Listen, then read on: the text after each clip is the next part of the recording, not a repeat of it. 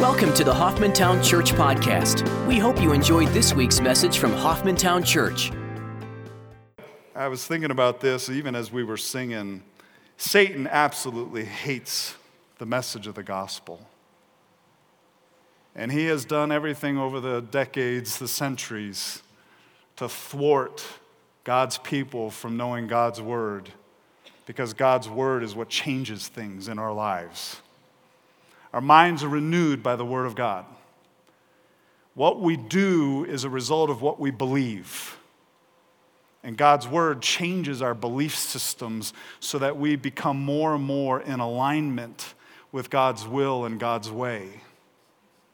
God empowers us to literally do the things that he demands us to do. I mean, you remember Wayne talking about the jacket. You can use all kinds of different expressions. You can talk about a light. If you're not plugged in, that light is absolutely built and it is designed in order to show forth light into the room. But if it's not plugged into the power source, it's not going to do a thing. And folks, without Christ living his life in and through us, there is no light. We're not the ones that generate the light. The light is from Christ. Christ is the light.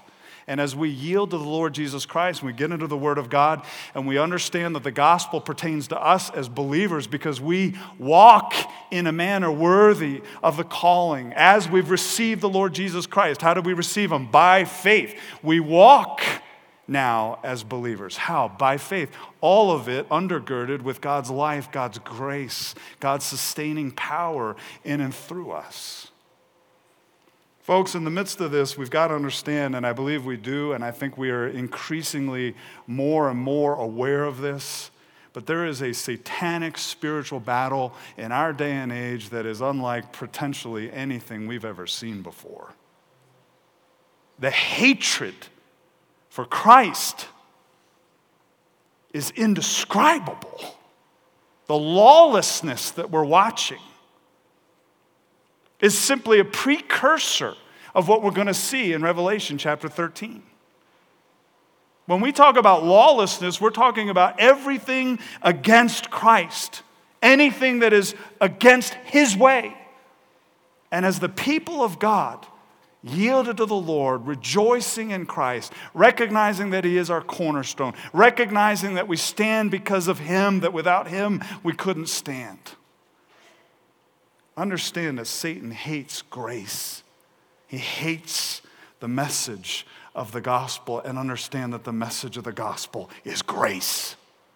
And that the war taking place is a war for souls. And it is an eternal battle in the sense that it's not an eternal battle, but it's eternal in its scope, because people who do not believe in the Lord Jesus Christ are going to spend eternity in hell.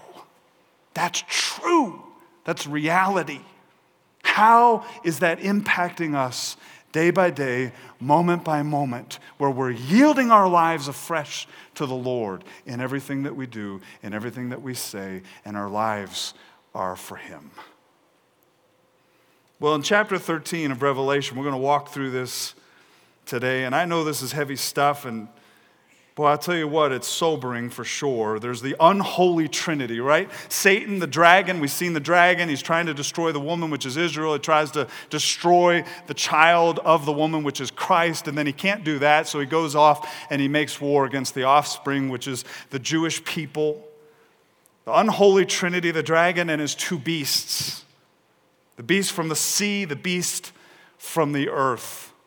And just walking through this morning, the first beast, if you look at chapter 13, verse 1, the first thing we recognize about this first beast, who is the Antichrist, is that he's given complete rule over the nations.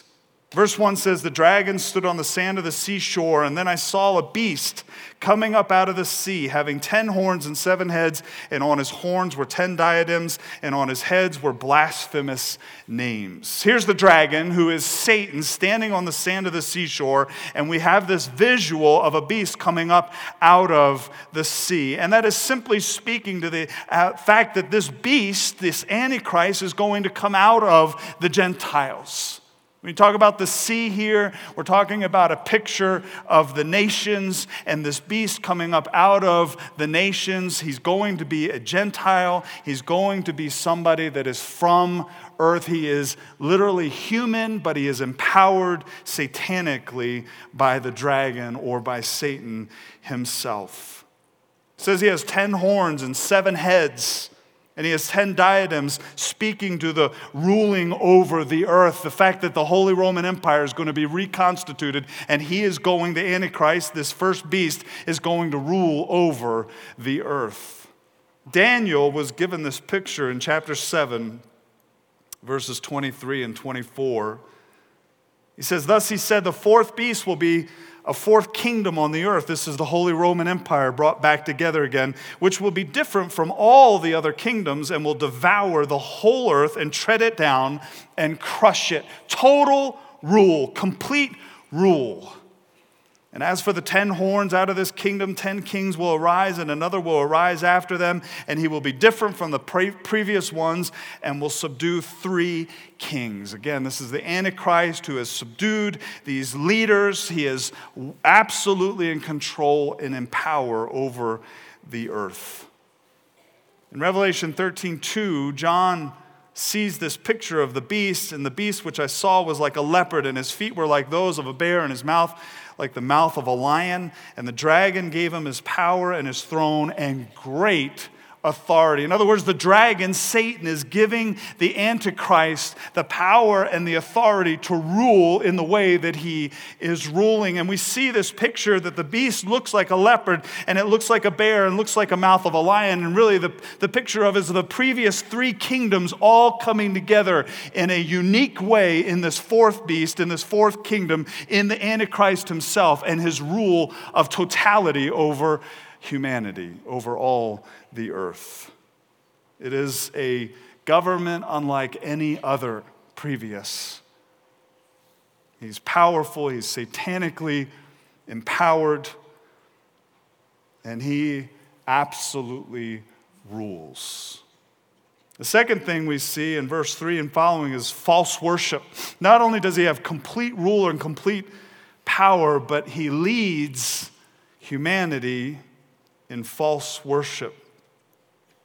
He says, "I saw one of his heads as if it had been slain, and his fatal wound was healed, and the whole earth was amazed and followed after the beast. They worshiped the dragon because he gave his authority to the beast, and they worshiped the beast, saying, 'Who is like the beast, and who is able to wage war with him?'" Well, there's a fatal wound that John sees here. And it's interesting because this has been a point of speculation for decades. Some would say that, well, maybe this is the governments being alluded to, that they had had a fatal wound, but now in the Holy Roman Empire, in this fourth empire, in this beast that is coming out of the sea, this first one, this Antichrist, you see a healing or a resurrection of the governments, and that's what this fatal wound is talking about. I wouldn't necessarily agree with it. I won't break fellowship with you on it. But it appears that this is an actual literal wound in one sense, and it should have led to a fatality. In other words, it was a wound that was significant enough that it would have killed the Antichrist, but Satan was able to heal him. It's interesting because the language here is very precise, as if. He said, "I saw one of his heads as if it had been slain, and his fatal wound was healed." In other words, it's similar to, it looked like, but it wasn't necessarily complete death. It was a wound leading to, if unattended to, death. Satan heals the Antichrist, and as a result of this, they worship not only Satan, the dragon, but they also worship the beast, humanity, at that point. And the statement or the question is made, who is like the beast? Who is able to wage war with him? Now, folks, we know exactly who is able to wage war with the beast and defeat him with one little word. We just sang it. And it is Christ himself. Don't ever think for a second that the Antichrist is equal in power somehow, some way to Jesus Christ. That is a lie from the pit. Jesus Christ is sovereign. He's ruler over all. He has absolute authority. And one little word will fell Satan, will fell the Antichrist, will fell, as we'll look at in a moment, the false prophet, the second beast out of the earth. Understand, Jesus Christ rules everything. And not one thing that takes place is something that somehow either escaped his notice or was outside the parameters of his absolute authority and sovereignty. He is sovereign and he is ruler over all. The whole point of the tribulation, the whole point of this last 3.5 years in the tribulation is specifically to bring this about, to reveal it, to expose it. Satan parades as an angel of light, and the truth is God sees him as a dragon because he knows that he's come to destroy, to steal, to kill. He cares nothing for the people that he desires to take with him to hell for eternity. And the truth of the matter is the Lord is allowing these things to expose it and bring an end to it. Whether or not this is speaking of an actual wound or whether it's speaking of governments, again, I would say it's speaking of an actual wound. In fact, verse 14, as we'll look at in a little bit, talks about a wound from a sword, which shouldn't be surprising. We're seeing swords used all over the world today in order to kill people. Whether it's that or not, Walvoord puts it this way. He said the important point is that the final world ruler comes into power, obviously supported by a supernatural and miraculous deliverance by Satan himself. The Antichrist is Satan's puppet. And he rules with complete authority, and people worship him in false worship. Well, the Antichrist also is a blasphemer of God, which means to say something, if you want to take the literal Greek meaning of the word blasphemer, it literally means to say something stupid about somebody. Think about that. He's a blasphemer. Why? Because he is saying things that are untrue about God. He's saying things that are untrue about God's gospel, about Christ himself, about the Word of God, about the saints of God. And he's constantly saying things that are not true concerning what God has revealed that is absolutely true. In verse 5, there was given to him a mouth speaking arrogant words and blasphemies, and authority to act for 42 months was given to him. This is 3.5 years. This is the last half of the tribulation, and I believe that's why these pictures parenthetically are being given to us with regard to the middle of the tribulation, and we're about to enter in to the final 3.5 years, which is the outpouring of the bowls on the earth. In verse 6, he opened his mouth in blasphemies against God to blaspheme his name and his tabernacle, that is, those who dwell in the earth. Think about the fact, dwell in heaven. Think about the fact that as believers, there is constantly an adversary coming against us. When we talk about the gospel, we talk about the truth of the gospel. We talk about the truth of who God is and where he rules and reigns from in heaven, and that he's coming back. He's going to return bodily, and he's going to rule and reign from Jerusalem.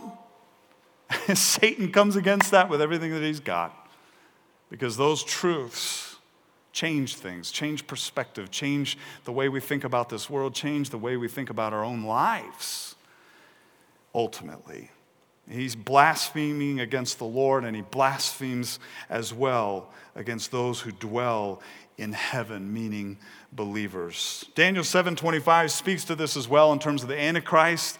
He will speak out against the Most High and wear down the saints of the Highest One, and he will intend to make alterations in times and in law, and they will be given into his hand for a time, times, and half a time, which is the 42 months, which is the last period, the second half of the tribulation.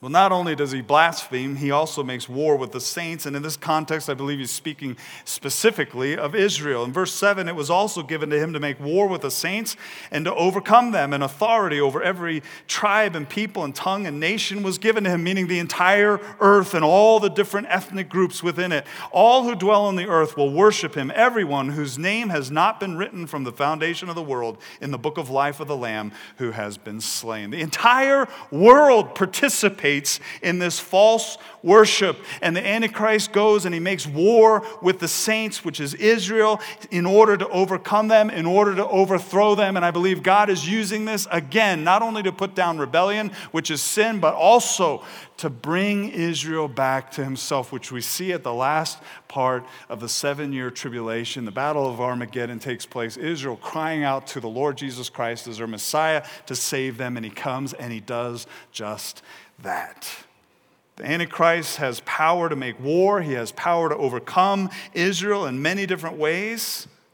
In the vision of the dragon who goes after Israel, the woman, and then after her offspring, there's a clear satanic effort that during this time is intensified against Israel. Remember what we saw last week. As Satan has been banned from heaven, he's been thrown down to the earth. He no longer has access to heaven, and as a result, his wrath is great because he knows what?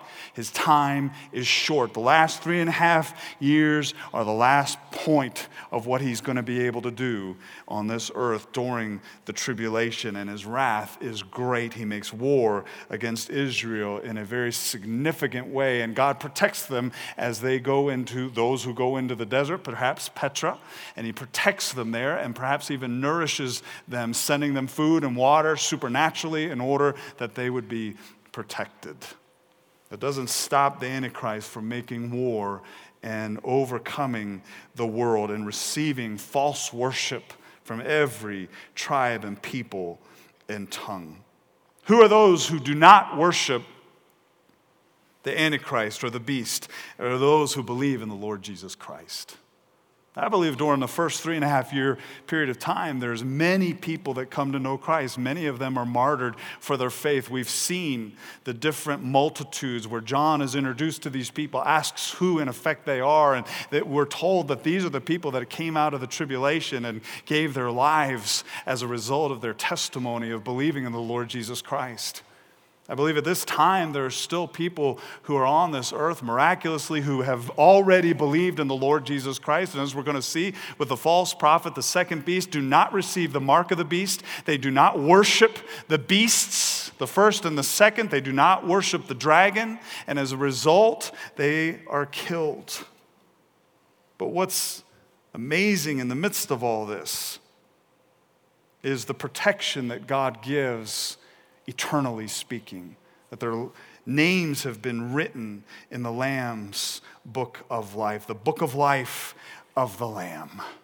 Folks, understand, spiritually speaking, when we talk about the gospel of the Lord Jesus Christ, we're talking about the good news of the Lord Jesus Christ. We're talking about salvation by grace through faith. It is not by works so that nobody can boast. It is by believing in the Lord Jesus Christ, being persuaded that he alone is able to save. He's the Lord and he's able to save. And that eternally, spiritually, protects us forever. Our names are written in the Lamb's book of life.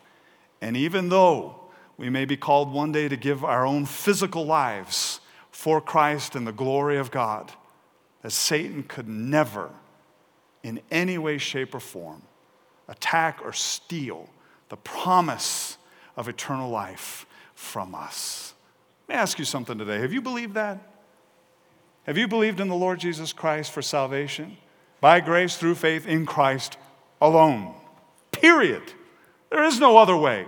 There is no other name under heaven by which man might be saved. It is in the name of the Lord Jesus Christ. It is what Christ has done for us. And what's beautiful in the midst of all this is we are not in this time. This is prophetic. This is future. But today we have the opportunity of being saved when we place our faith and trust in the Lord Jesus Christ. When we receive from him what he offers freely, but must be believed in, must be received. Have you done that? Do you know that you know that you know that your eternal life is in God's hands, and what's in his hand can never be taken away? Think about that, friend. Amen. I love verse 9. He goes on, he says, if anyone has an ear, let him hear. If anyone has an ear, let him hear. Now, it's interesting because that differs a little bit from the first several chapters of Revelation. If anyone has an ear, let him hear what the Spirit says to whom? The churches. And so it's kind of an interesting moment because it appears to indicate, again, that the rapture's already taken place. The church is already with the Lord in heaven. And now, what's being written is for our benefit. The principles of it, certainly we can apply to our lives and walking with the Lord, etc. But in the midst of this, there may be those who are able to read this during the tribulation, and they begin to understand, they begin to read, they begin to reflect on, and the Spirit of God, through the Word of God, is encouraging them, listen, understand. In verse 10, he says, if anyone is destined for captivity, to captivity he goes. If anyone kills with a sword he must be killed. Here is the perseverance and the faith of the saints, those who believe in the Lord Jesus Christ. And the picture here is very simple in one sense. What comes around goes around. And the Lord's making a promise. If you, as my people, are treated and thrown into captivity, understand that I will throw those who have put you into captivity, I'll throw them into captivity. If they kill you by the sword, guess what? They will be killed by the sword. Because God is a just God. He's merciful, He's loving, He's gracious, but He's also righteous and just. And what comes around goes around. Well, we get to this point in verse 11 where the second beast is introduced. And this is the false prophet. We know that from Revelation, I believe, 19, where he's called the false prophet. In verse 11, he says, I saw another beast coming up out of the earth. That word another means another of the same kind. They're similar. They're not the same in the sense that they are two different beasts. One's the Antichrist, one's the false prophet. What Satan is doing is attempting to mimic the Trinity. He, in effect, is the false father. The Antichrist, in effect, is the false son. And now we see the second beast coming up out of the earth as the Holy Spirit, the false Holy Spirit. He says he had two horns like a lamb, and he spoke as a dragon. He exercises all the authority of the first beast in his presence, and he makes the earth and those who dwell in it to worship the first beast whose fatal wound was healed. He, like the role of the Holy Spirit, is pictured as a lamb. But unlike the Holy Spirit, obviously, he speaks as a dragon. Why? Because it's his nature to speak as his father, the father of lies, Satan, who is the dragon. This is the false prophet, and he makes or causes all to worship the Antichrist. You know, the Holy Spirit's role is to cause everybody to worship who? The Lord Jesus Christ. I always get a kick out of everybody who says we're ignoring the Holy Spirit. Because if it's truly of the Holy Spirit, what we'll do is always focus on the Lord Jesus Christ. Because if it's truly of the Holy Spirit will lead us to worship and focus on the Lord Jesus Christ. That's his role. That's what he does. He's not in the corner crying about being neglected. In the midst of this second beast is constantly pointing to the Antichrist. And he's causing people to worship the Antichrist. He speaks as a dragon, which again is his nature. Satan is the empowerer of both the first and the second beast. But he has great power. He has great signs. He has great deceptions that he uses in order to deceive people. In verse 13, he performs great signs so that he even makes fire come down out of heaven to the earth in the presence of men. And he deceives those who dwell on the earth because of the signs which it was given him to perform in the presence of the beast, telling those who dwell on the earth to make an image to the beast who had the wound of the sword. There's that wound of the sword moment, and has come to life. He's able to do miracles. Where did we just hear about fire coming down from heaven? I would suggest he's mimicking the two witnesses. And he's letting everybody know, or trying to let everybody know, we have just as much authority as they did. So worship us, or else you'll die. Reminds us of the magicians in Egypt who at first were able to mimic some of the signs some of the miracles that Moses was able to do. Remember that? Well, this is the same kind of thing. Satan is able to mimic to a point some of the things God does. I'll tell you what he could never mimic is God's love. He can never mimic a pure heart. He can never mimic what it truly means to serve, to lay down his life for somebody else in spite of what it costs him. But here we see this second beast calling down fire from the earth, deceiving people, doing all kinds of miracles in order that people would be deceived. And he even creates an image of the beast, and has it come to life. Now, we don't know exactly what that means. With technology today, we've got some of these things that are just indescribable. I'll be going down the road. I don't know if this has ever happened to you, and I say, Susan's my admin and helps me, and so maybe I'll say out loud, I need to call Susan, or hey, Siri, call Susan, and what happens? My phone immediately says, okay, I'll call Susan. Listening all the time. I mean, I could talk to Siri. Just talk to her. Hey, Siri. You know, for a while my gas tank wasn't working correctly and I had to figure out the mileage, and I suddenly got, smart, and I realized I don't got to do this. Hey, Siri, what's 14 times 10? Now that's an easy one, I know that. I'm just checking to see if you're awake, come on. I don't know what kind of technology is being used here, but what we do know is it's false. We do know that it's deceptive. It's an image of the beast that is, in effect, alive. So much so, in verse 15, it was given to him to give breath to the image of the beast, so that the image of the beast would even speak and cause as many as do not worship the image of the beast to be killed. Think about that. Now we're not even talking about the beast itself, the Antichrist. We're talking about an image of the beast, and the image of the beast somehow is able to discern and somehow is able to think and is able to do certain things. And if you don't worship the image of the beast will cause you to be killed.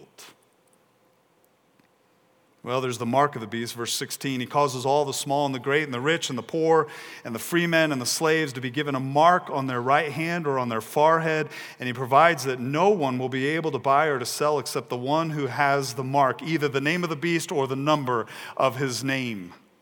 A mark is given for everyone to have, and he lists out everybody. It doesn't matter socially what ladder you're on. It doesn't matter where you are. It doesn't matter whether you're rich or poor, successful or not. All of humanity is demanded to have this mark either on your right hand or on the forehead in order to buy and sell. And clearly the indication is if you don't have the mark of the beast, you won't be able to buy and sell. Therefore, you're being persecuted. And we know that believers at that time will not receive the mark of the beast. And as a result, they will be oppressed in the midst of the economic order that the Antichrist has set up.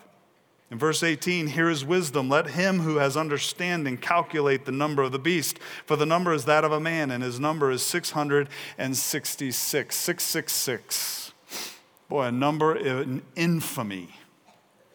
I'll never forget being in Eastern Europe. And they had phones, before cell phones. This was probably about 20 years ago. And I went in and I looked at that phone. And rather than 911, we use 911 to call, right, for an emergency. Guess what their number was? 666. Indescribable. You kind of went in shock. Like, is that for real? 666. We don't know exactly what this number means. A lot of people have speculated all over about it. He makes it very clear, the number of his name. That's back in verse 17. But the number is that of a man, and it's 666. So clearly the number of the beast's name and or his number adds up in some way to 666. And it may be that his name adds up to that number. In other words, you calculate the letters and you have certain ways of looking at each letter and what that value of that letter is. And perhaps Nero is an example of this, and the Antichrist, the second beast, and all that Satan espouses gets into this moment where this is a very Nero-like individual. It may be that this is the number of man in triplicate, right? The number of God is 7 in so many ways. It's used all through Scripture.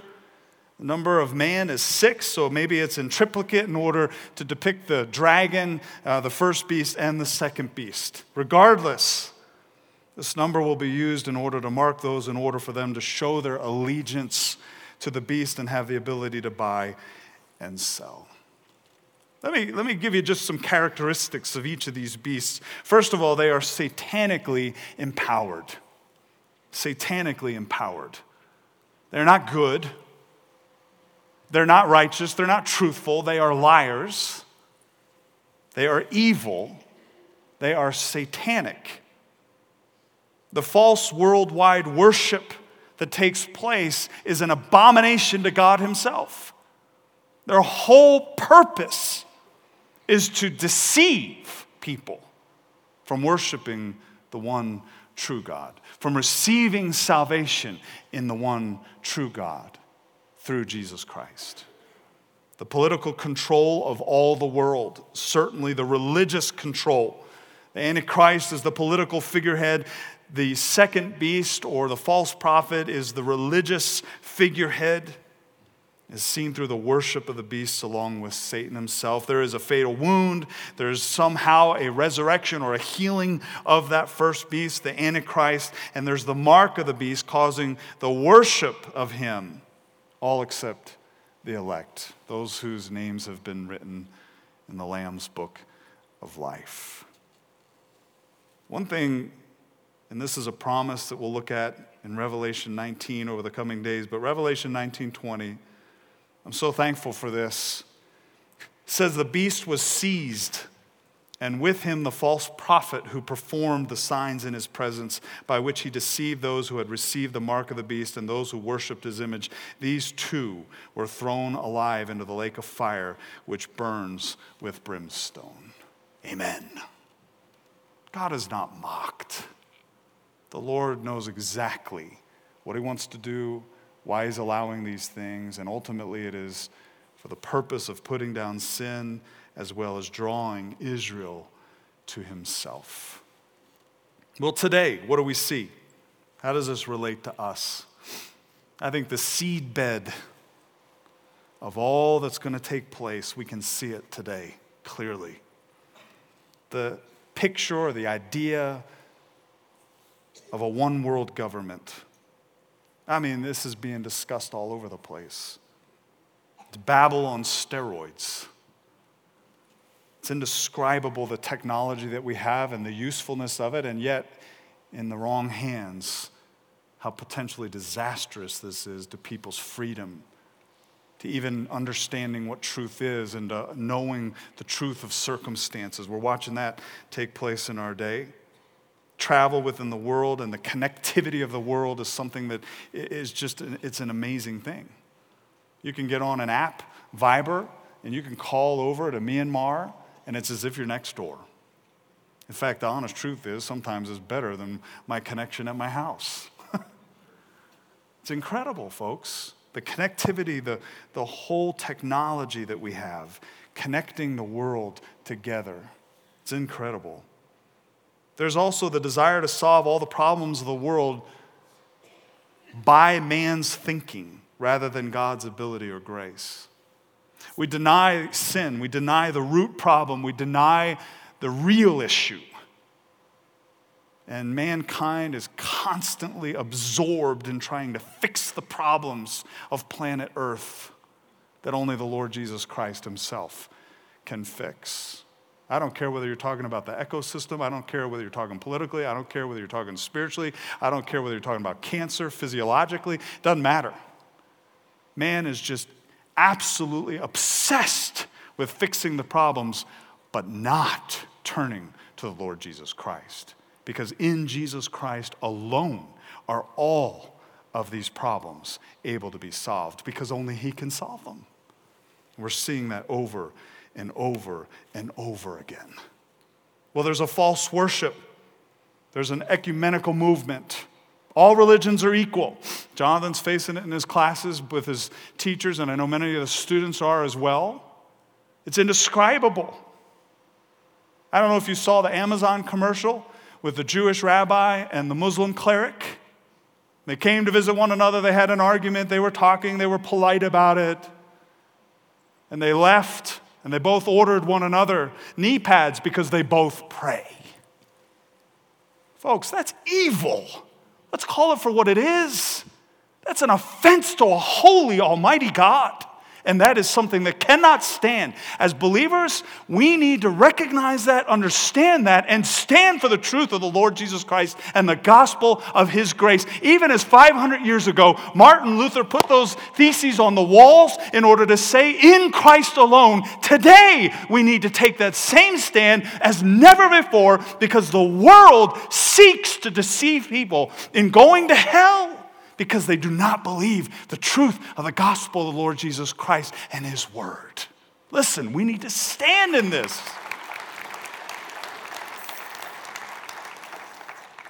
Well, there's this false worship, but there's also a war against truth, which is part and parcel to false worship. Folks, salvation is in Christ alone. The religions of the world are not equal. Christianity far surpasses the religions of the world because it has nothing to do with man's works to get to God. It has everything to do with God's grace in coming to man. And folks, when you begin to think about the wonder of the salvation that we have in the Lord Jesus Christ and what God has done for us, how can we not say, Lord, here's our lives. Use them in whatever way that you choose. When we talk about works versus grace, the spiritual battle that we're engaged in, listen to what Paul says in Galatians 1:8. He says, even if we or an angel from heaven should preach to you a gospel contrary to what we have preached to you, he is to be accursed and anathema, given over to God for destruction. That's what the word means. Indescribable. We're seeing a false religion pervade an ecumenical movement throughout this world that is indescribable. It is false. It is evil. It is not according to God's ways, according to His word. And as believers, we need to be wise about this and stand in the strength of the Lord Jesus Christ Himself and be true to what the gospel truly says, which is that salvation is by grace through faith in Christ alone. Period.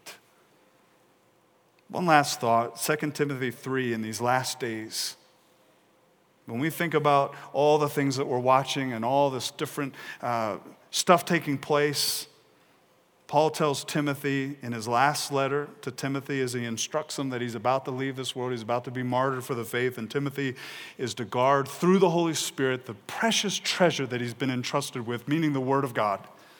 He says, but realize this, that in the last days difficult times will come. For men will be lovers of self, lovers of money, boastful, arrogant, revilers, disobedient to parents, ungrateful, unholy, unloving, irreconcilable, malicious gossips. That word is literally the devil. The devil. Without self-control, brutal, haters of good, treacherous, reckless, conceited, lovers of pleasure rather than lovers of God, holding to a form of godliness, although they have denied its power. Avoid such men as these. Wow. How are we standing on the Word of God today?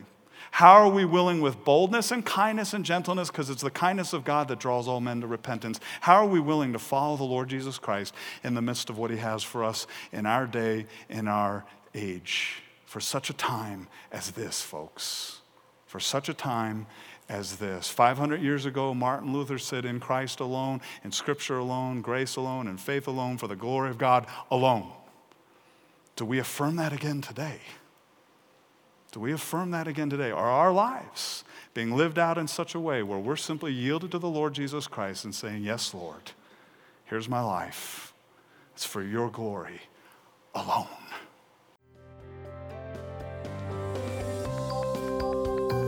Thanks for listening to the Hoffmantown Church Podcast.